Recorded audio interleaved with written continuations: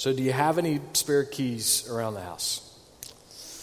Maybe a fake rock out in the garden that you have your house key in, or maybe a drawer somewhere in the kitchen that you've got an extra car key in. Maybe there's a special file cabinet at work and you've got an extra key to that cabinet that you keep down in a drawer in your desk somewhere in your office. Or maybe you've got a spare key that goes with that hard shell suitcase that's in the closet down at the end of the hall where you keep your limited edition Star Wars, Star Trek, and Alf Pez dispensers. Yeah, we know who you are. Most of us have a spare key somewhere. The Thames Valley District School Board in London, Ontario, they are about to get some serious spare keys. 10,000 spare keys, as a matter of fact. The board is going to spend $430,000 to get extra keys made for strategic doors throughout the 180 buildings in their school system. Now, why in the world are they doing that? Well, primarily it is for reasons of safety. You see, if one of those schools were to go on a lockdown, from what I understand, the teacher would need the ability to lock the door from the inside and unlock the door from the inside. But if there's a substitute teacher or a temporary replacement teacher, they may not have a key to that room. The room might be open for them before they get there in the morning. And so all these keys are going to be made so that anybody who has any leadership authority in each one of those rooms has an extra key. A key is available to them in case there is an emergency. They can use that key in the way they need to. Now, I don't know how the old Thames Valley works and what their system's like, but just imagine with me, if you will, that all of those 10,000 keys, those spare keys are going to be run by one department. And that one department has like 5 guys in the department, okay? And let's just give those guys some names just for fun, all right? Let's call them Huey, Dewey, Louie, Sneezy, and Pete. I know Pete doesn't go, but I just like Pete. So Pete's the ringleader of this crowd. They are the Thames Valley Key Club, and they are in charge of these 10,000 spare keys. Now, Pete tells the guys, you know what? Nobody respects us. You know, nobody really appreciates what we do in managing all of these keys and all of these locks. We need to create a system, some kind of system that makes it harder for people to get these keys. We need to be in charge of these keys. And so Sneezy puts together a plan, you know. His plan is pretty intricate, but then Huey, Dewey, and Louie, and also Pete, they throw in their 2 cents on the plan. And before long, there is this very intricate plan that basically makes sure that it's almost impossible for you to get a spare key to your room. In fact, the way the plan works is the only way you're going to get in and out of that room is if one of those 5 guys comes and unlocks the door for you. So a plan, a system that had the intentions of being something that's helpful and safe has now turned into something where a small group of people have unhealthy authority. And now there's also potential danger with the system that exists. We see this kind of thing in a lot of different places in our world today. Jesus had a conversation one time with some key masters. Now, why in the world should you care about Jesus having a conversation a couple of 1,000 years ago with some guys that hung on to some keys?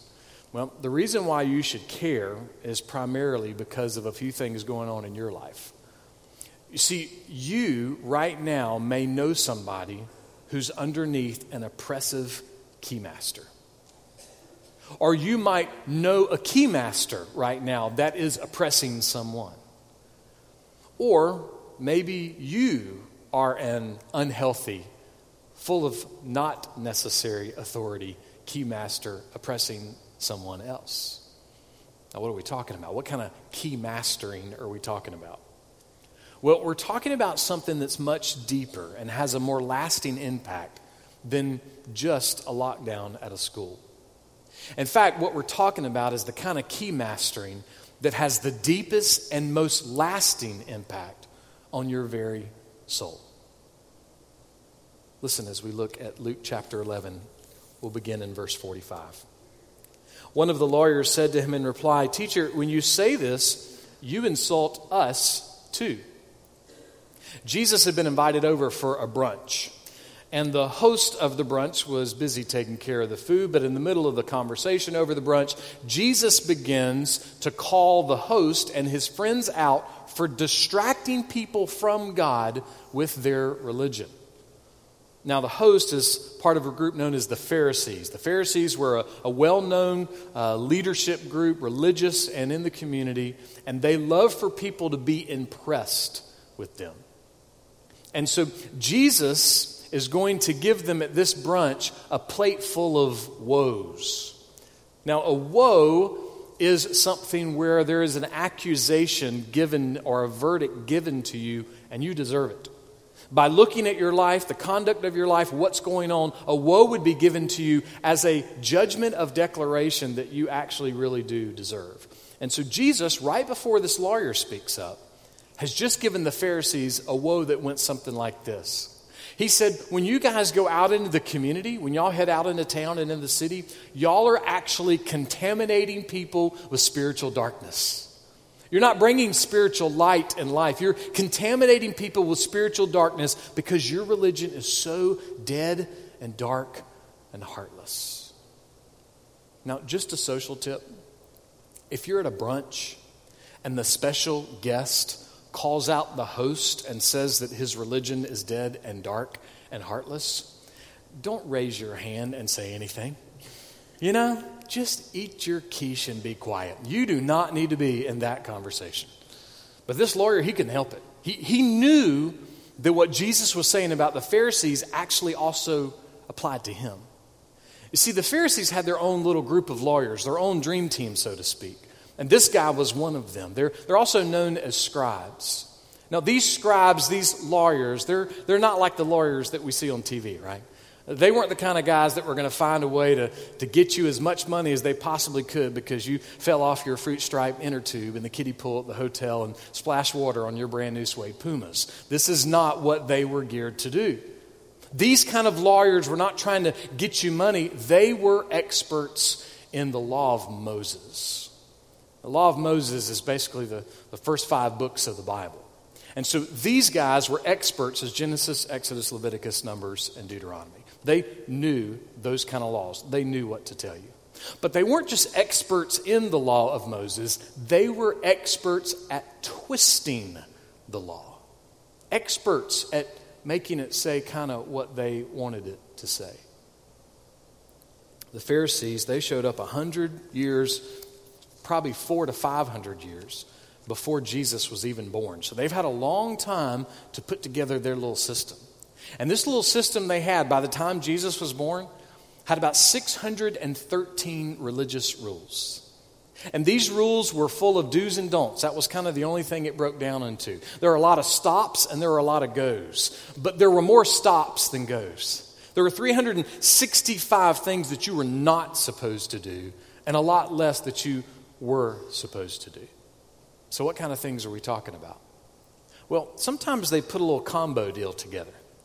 Like one of their laws took some sanitation instructions from the book of Deuteronomy and combined them with some instructions about traveling on the Sabbath. And they came up with a law that said when you travel on the Sabbath, you cannot take a potty break.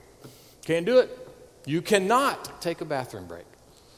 Now look, we're getting ready to load up the family truckster in a few weeks and head to see the in-laws in Arkansas. I can tell you one thing, we will not be using the Pharisee law book for our philosophy of bathroom breaks. It wasn't just the way they interpreted the law. It was the way they practiced the law that they were interpreting. They had these strange views, these strange laws, but then the way they carried it out was very, very strange. Just like with the Pharisees, Jesus is going to give the scribes some woes. And here's the first one, verse 46. But he said, "Woe to you lawyers as well, for you weigh men down with burdens hard to bear, while you yourselves will not even touch the burdens with one of your fingers." Imagine you got Sammy the scribe. And Sammy the scribe stands up at the monthly Sunday night church conference meeting. And he says, according to the bylaws, if you're traveling to Arkansas, you cannot stop for a bathroom break. That is against the church bylaws. It dishonors God, and it would bring shame on our church. All right? So you head on out to Arkansas. And somewhere this side of Tupelo, Mississippi, you're at the Gas and Sip, putting some gas in your car, and you look over, and lo and behold, who is it? Sammy the Scribe. Sammy the Scribe pulls up. You watch him get out of his car. He walks inside. You watch him walk through the bathroom door. So Sammy comes back out. You wander over. Sammy, hey man, what you doing out in these parts in Mississippi? And Sammy says, oh, I'm on my way to Texarkana, Texas. My great aunt lives out there. She's going to be 100. We're having a big birthday party for her.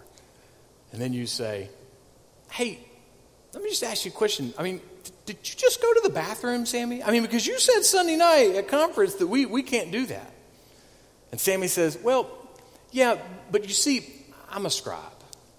And since I'm a scribe, and also since I'm going farther than you're going, more miles, actually Exodus 24:1 applies to me. I'm actually going to worship God at a distance when I go to my great aunt's birthday. So it's a little bit of a different story. And see, what we discover was that Sammy the Scribe is also Larry Loophole. You know, he's got a way out of it. See, that's what the scribes were known for. They would write these really difficult, impossible, hard-to-follow things that the average person would have a really hard time even getting close to obeying. And then they would say, well, that doesn't really apply to me because I'm the chairman of the bylaws committee, or I'm the chairman of the deacons, or I'm the pastor. So since my position is what it is, that doesn't really apply to me. And I don't really have to help you figure that out. And Jesus looks at the scribes and he says, woe to you. Shame on you, judgment on you for creating rules that no one can follow and then not following them yourselves and not even helping them to follow. Woe to you. Then he gets a second woe, verses 47 and 48. Woe to you, for you build the tombs of the prophets, and it was your fathers who killed them. So you are witnesses and approve the deeds of your fathers because it was they who killed them and you build their tombs. This is a really interesting dynamic. If I try to put it in some modern terms, it's almost like that the scribes were kind of the ones that raised the money for the statues and the museums and the tombs and the flower vases for the Old Testament prophets. They were on the board of directors that looked over the society historical areas. They managed these things. And so imagine old Sammy the Scribe, you know, the third Tuesday of every month, that's his day to go down to the tomb of the prophet that was from his hometown and to change out the flowers. That was his job. But here's the twist. Sammy the Scribe's great-great-great-grandfather was the one that killed the hometown prophet. Now, someone might say, well, I mean, that's not Sammy's problem, right? I mean, we can't hold him accountable for what his great-great-great-great-grandfather did, right? I mean, Sammy's a modern man. And he's more civilized. He's more enlightened. He's evolved more. He's more accepting. He's more tolerant. He's turned over a new leaf on the family tree. And that does sound good. I mean, we would hope that over hundreds of years that there would be a wiser sense of justice and mercy among the people, right? Because after hundreds of years, we live in a world where there's a lot more wisdom with justice and mercy, right? Or not? Does it seem like we've got a good hold on justice and mercy yet? Does it seem like we're taking care of justice and mercy well on our own? Or has our abandonment of God across the globe created a sinkhole for justice and mercy? See, there's one problem with the idea that Sammy's different than his grandfather, and that's Jesus. See, Jesus says that while they're changing out the flowers at the tombs, and even though they're on the societies that are taking care of these things, they don't disprove and they don't hate the things that their grandfathers did. They're not against them at all. Now, how do we know that? Look what Jesus says next. Look at verse 49. For this reason also the wisdom of God said, I will send to them prophets and apostles, and some of them they will kill, and some they will persecute. So God was going to send some more messengers to proclaim His truth. These messengers were going to be different, though. They weren't going to have, last names that end in "aya." They were going to have different kind of names, They were going to have names like James and Peter and John and Paul. But the scribes and the Pharisees, the modern ones, they were going to take those new messengers from God and they were going to do the exact same things that their ancestors did. And why were they going to do that? Well, because the message was still going to be the same. See, the old prophets and the new prophets, they always talked about what it means to have true saving faith in God. And true saving faith in God is always and will always be about the surrender of your heart to God. The heart is the issue. The scribes didn't like that. The Pharisees didn't like that. See, they didn't like it being about your heart. They felt it needed to be whether or not you could hold it from South Carolina to Arkansas. That's true religion to them. So this notion of what the prophets would say, that your heart needs to be right with God, that's a strange thing to them. And so Jesus presses in a little more. Look at verse 50. So that the blood of all the prophets shed since the foundation of the world may be charged against this generation. I mean, imagine you are the lawyer at this brunch. At this point, I will say, imagine I'm the lawyer at this bunch. I'm probably going to be ticked off right now. I'm going to be offended. I'm going to be defensive. Why? Well, Jesus is sitting across the table from me, and he's saying that I'm going to be charged with 3,000 years worth of murders. And in case I missed that, in case I was reaching for a croissant, Jesus made it a little more clear. Look at verse 51. From the blood of Abel to the blood of Zechariah, who was killed between the altar and the house of God. Yes, I tell you, it shall be charged against this generation. So Jesus just summed up 3,000 years with two names. He starts with the first murder in humanity, Abel. And then he goes to the second one, by his notations, at the end of the Old Testament era, was somebody named Zechariah. And Zechariah, he was killed by church people just outside of the sanctuary. So this is the picture that Jesus paints. And why were they killed? Where they were killed because their message was still the same. Their message was about true saving faith in God. And true saving faith in God works against and is a threat to religious legalism. So what is religious legalism? And why is it dangerous? Well, religious legalism is basically where a person says, I'm going to make things right between me and God, or I'm going to keep things right between me and God by certain things that I do or certain things that I don't do. And I'm going to do those things and not pay attention to the status of my heart. In other words, I'm going to try to do or don't do things to make things right with God, but I'm not going to consider and evaluate where my heart is with God. So why is that dangerous? Pastor Eric Raymond gives 4 reasons why religious legalism is dangerous. The first one goes like this. It promotes unbiblical standards or self-authority. Well, what does that look like? What does that mean? Well, think of it this way. Well, we send our kids to public school, so that makes us better witnesses for Jesus. Well, we homeschool, so that makes us more holy before Jesus. Or something like this. Well, you know what? Our church, it's really the best church because we're contemporary. Or our church, we're really the best church because we're traditional. Or I know Jesus would vote Republican. I know Jesus would vote Democrat. You see, what we end up with is promoting us. And religious legalism is dangerous because it either casually or on purpose makes us demand that God agree with our opinions. That's danger. It's also foolish to think that God is going to listen to our demands that he agrees with us. Religious legalism promotes self-authority and unbiblical standards. It also promotes performance or self-righteousness. It goes something like this. Well, I know my heart's not right with God, but you know what? If anybody in my neighborhood has something that breaks, they know that I will help them fix it. Well, I know my heart's not really right with God, but I never miss my kids' ball games. I never miss their recitals. I know my heart's not right with God, but my company, we sponsor a charity golf tournament, and I'm the chairman of the planning committee every year. I know my heart's not right, and I'm being a terrible spouse, but hey, I don't drink, I don't smoke, I don't do drugs, I don't do anything bad. I know my heart's not right with God, and I know I'm being a terrible parent, but hey, you know what? I put food on the table. I know my heart's not right with God, and I'm being a terrible son. I'm being a terrible daughter to my parents, but hey, you know what? I make good grades.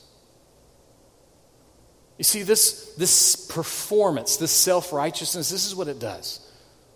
It encourages us to try to cut deals with God. That we try to take some of our good deeds and we say, well, God, because I've done this, things should be okay with us. And again, we don't look at our hearts. Religious legalism also promotes division. This is not just like a church thing either. Religious legalism, it promotes division in your marriage. It promotes division between you and your kids. It promotes division at work. It promotes division at church. It promotes division just about anywhere. Religious legalism takes the heart out of the conversation. Eric Raymond says this: we act like there is only a limited number of spots available for us, and so we have to cut others down, biting and devouring one another in pursuit of our prize. We falsely think that the competition is between us and other people, so we set up rules and tear down others, judging and defrauding one another. In this, we fail to see that the issue is not between us and others, but us and God. See, legalism convinces you that your main problem is with your spouse. Legalism convinces you your main problem is with your kids. Legalism convinces you your main problem is with your politicians or your boss or your pastor or the police officer or your teacher or anybody else in the world. But the gospel convinces you that it's between you and God first. That your heart with God is the primary issue and everything else flows from that.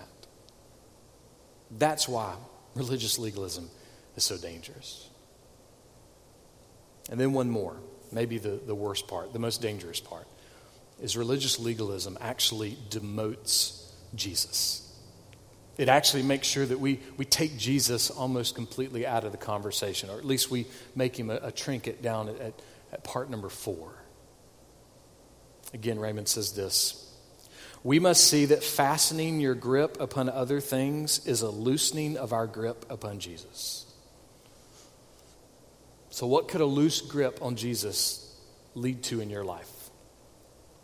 Well, it could lead to you sitting across from Jesus at brunch and him telling you that you're going to be charged with 3,000 years worth of murders that you didn't commit. So why this harsh language from Jesus toward a guy that really seems to be innocent? We're going to answer that question in just a moment. But Jesus has one more woe. Look at verse 52. Woe to you, lawyers, for you have taken away the key of knowledge. You yourselves did not enter, and you hindered those who were entering. This is the saddest and harshest woe that I think he gives the scribes. It's not just that they've created standards that are impossible to meet. It's not just they created standards that undermine and really oppose God's truth. But they have these keys to knowledge, these spare keys, and they're hiding them so that nobody else can get them. But here's the even sadder part. They think their master key works, and it doesn't. They claim to be God's leaders, but they were actually keeping people away from God. They were keeping people from seeing God. William Tyndale, he had an issue with the fact that the average person could not read the Bible. There wasn't a Bible in their language that they could understand. So everybody in town, they're going to these services, and the church services were all these rituals, and they were all in Latin, and no one understood a word that was going on, but they just kind of went through the motions and assumed that was exactly what was supposed to happen. Tyndale thought that was wrong. He felt like that there needed to be a Bible in someone's hand that they could actually read. It said that one time he was talking to a priest and he said something like this: I don't know how many more years I have on this earth, but I'm going to use it with purpose and passion to make sure that a boy who drives a plow knows more about the Bible than you one day. And he did, with all of his purpose and passion, make a translation of the Bible that the average guy could understand. And the church hunted him down and they made sure he was executed for it. You see, who we're listening to really matters when it comes to truth. We want truth, right? I mean, does anybody want your mechanic to lie to you? You know? Does anybody want your accountant to lie to you? I mean, do you go do your taxes and say, you know what, just lie about what I owe? No, we want the truth, right? We don't go to the doctor and say, you know what, look, I don't really care if you tell me the truth. I'm going to do whatever I want, so it doesn't matter. Don't tell me the truth. No, we want the truth. We want people to tell us the truth. We value truth. But what about the truth that's connected to your soul? John MacArthur writes, if the doctor lies to you or the lab lies to you, it could affect you physically.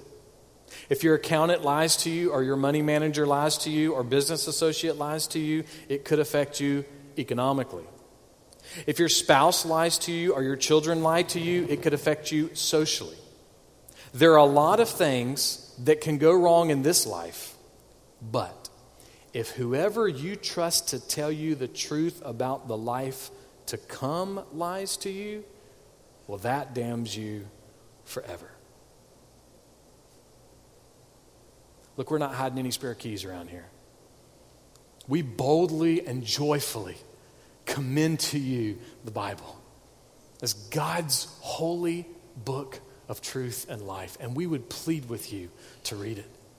We boldly and joyfully commend to you Jesus as the only way and the only truth and the only life, and we plead with you to follow him. We boldly and joyfully commend to you that there's only one key, just one key that's going to open up the treasure chest of peace and satisfaction for your soul. And that key begins with this line: Christ died for your sins. And we plead with you to believe in him, to trust in him, to rely on him, to cling to Jesus as your only source of hope for this life and the life after you breathe your last. Somebody might say, well, there's a lot of religions in the world. I mean, maybe Christianity isn't the only religion. Maybe it's not the right one. I mean, maybe all these people at Holland Avenue, I mean, they're super nice people, but in the end, they're just going to be a lot of nice, well-meaning liars. We are not commending to you our church this morning. We are not commending to you our history. We're not commending to you our denomination. We're not commending the style of dress or the style of music or the programs we have for youth and children. That's not what we're offering. We are ultimately offering just one thing to you: Jesus of Nazareth, the Son of God. That's what we offer to you today. Tim Keller writes, other religions bring you a prophet or they bring you a sage and they say, this is the way to find God. Christianity comes along and says this person is God and he was raised from the dead to prove it. And that, he says, is just a different category. Instead of saying, I like this religion because it meets my needs, or I like these thoughts, you have to say, did this happen or did it not? On many occasions, Jesus spoke to the scribes and the Pharisees and he said, I'm God. And how did they respond? Listen to verses 53 and 54. When Jesus left there, the scribes and the Pharisees began to be very hostile and to question him closely on many subjects, plotting against him to catch him in something that he might say. So here's our answer to the question earlier. Why did Jesus bring these harsh murder charges against a guy who seemed to be innocent? Well, here's why. He wasn't innocent. You see, rather than listen to this rebuke from Jesus, Rather than repent of the sin that Jesus was bringing before them graciously over brunch, these scribes and these Pharisees, they puffed up with defiant pride. And can I just say, I probably have had a few Sundays like that myself. Probably when I was a teenager. Probably sitting on the back row. Maybe Sunday morning, Sunday night. I heard what Dr. Charles Page said in his sermon. I heard what Dr. Tom Billings said in his sermon. I heard what my youth pastor said. I heard what the camp pastor said. And I listened and I enjoyed it and I thought it was really good. But then there were other times that I listened and I went, step off, man. Back off. You're pressing too hard. See, it's easy for us to look at the scribes and Pharisees and say, that's not me. But it is us sometimes. We hear God's word and we push against it. But their pushing was pretty dramatic and pretty radical. Because their pushing, their refusal to listen to Jesus at brunch, you know what it led to? Listen to Matthew chapter 27, verses 1 and 2. Now when morning came, all the chief priests and the elders of the people conferred together against Jesus to put him to death. And they bound him and they led him away and they delivered him to Pilate the governor. See, this execution, it was going to be different than the executions of the Old Testament prophets. See, they weren't delivering over a Zechariah or an Abel or a William Tyndale. No, they had captured a different kind of messenger. They had captured the Messiah.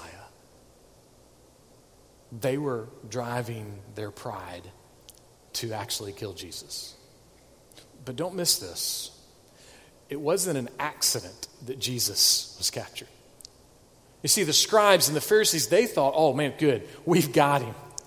We've got him arrested. We've got him out of the public eye.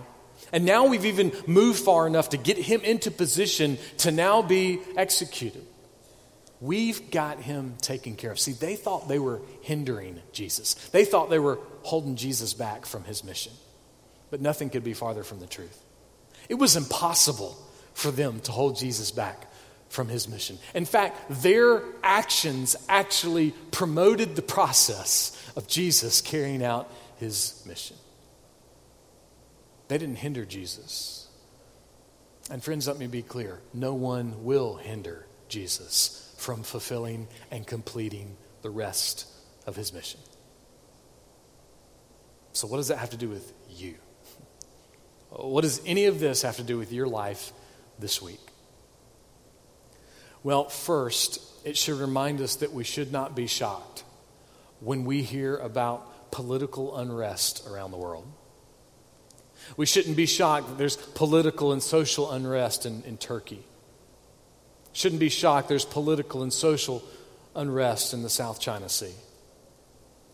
We shouldn't be shocked that there's political and social unrest in Great Britain or in downtown Columbia or in your kitchen.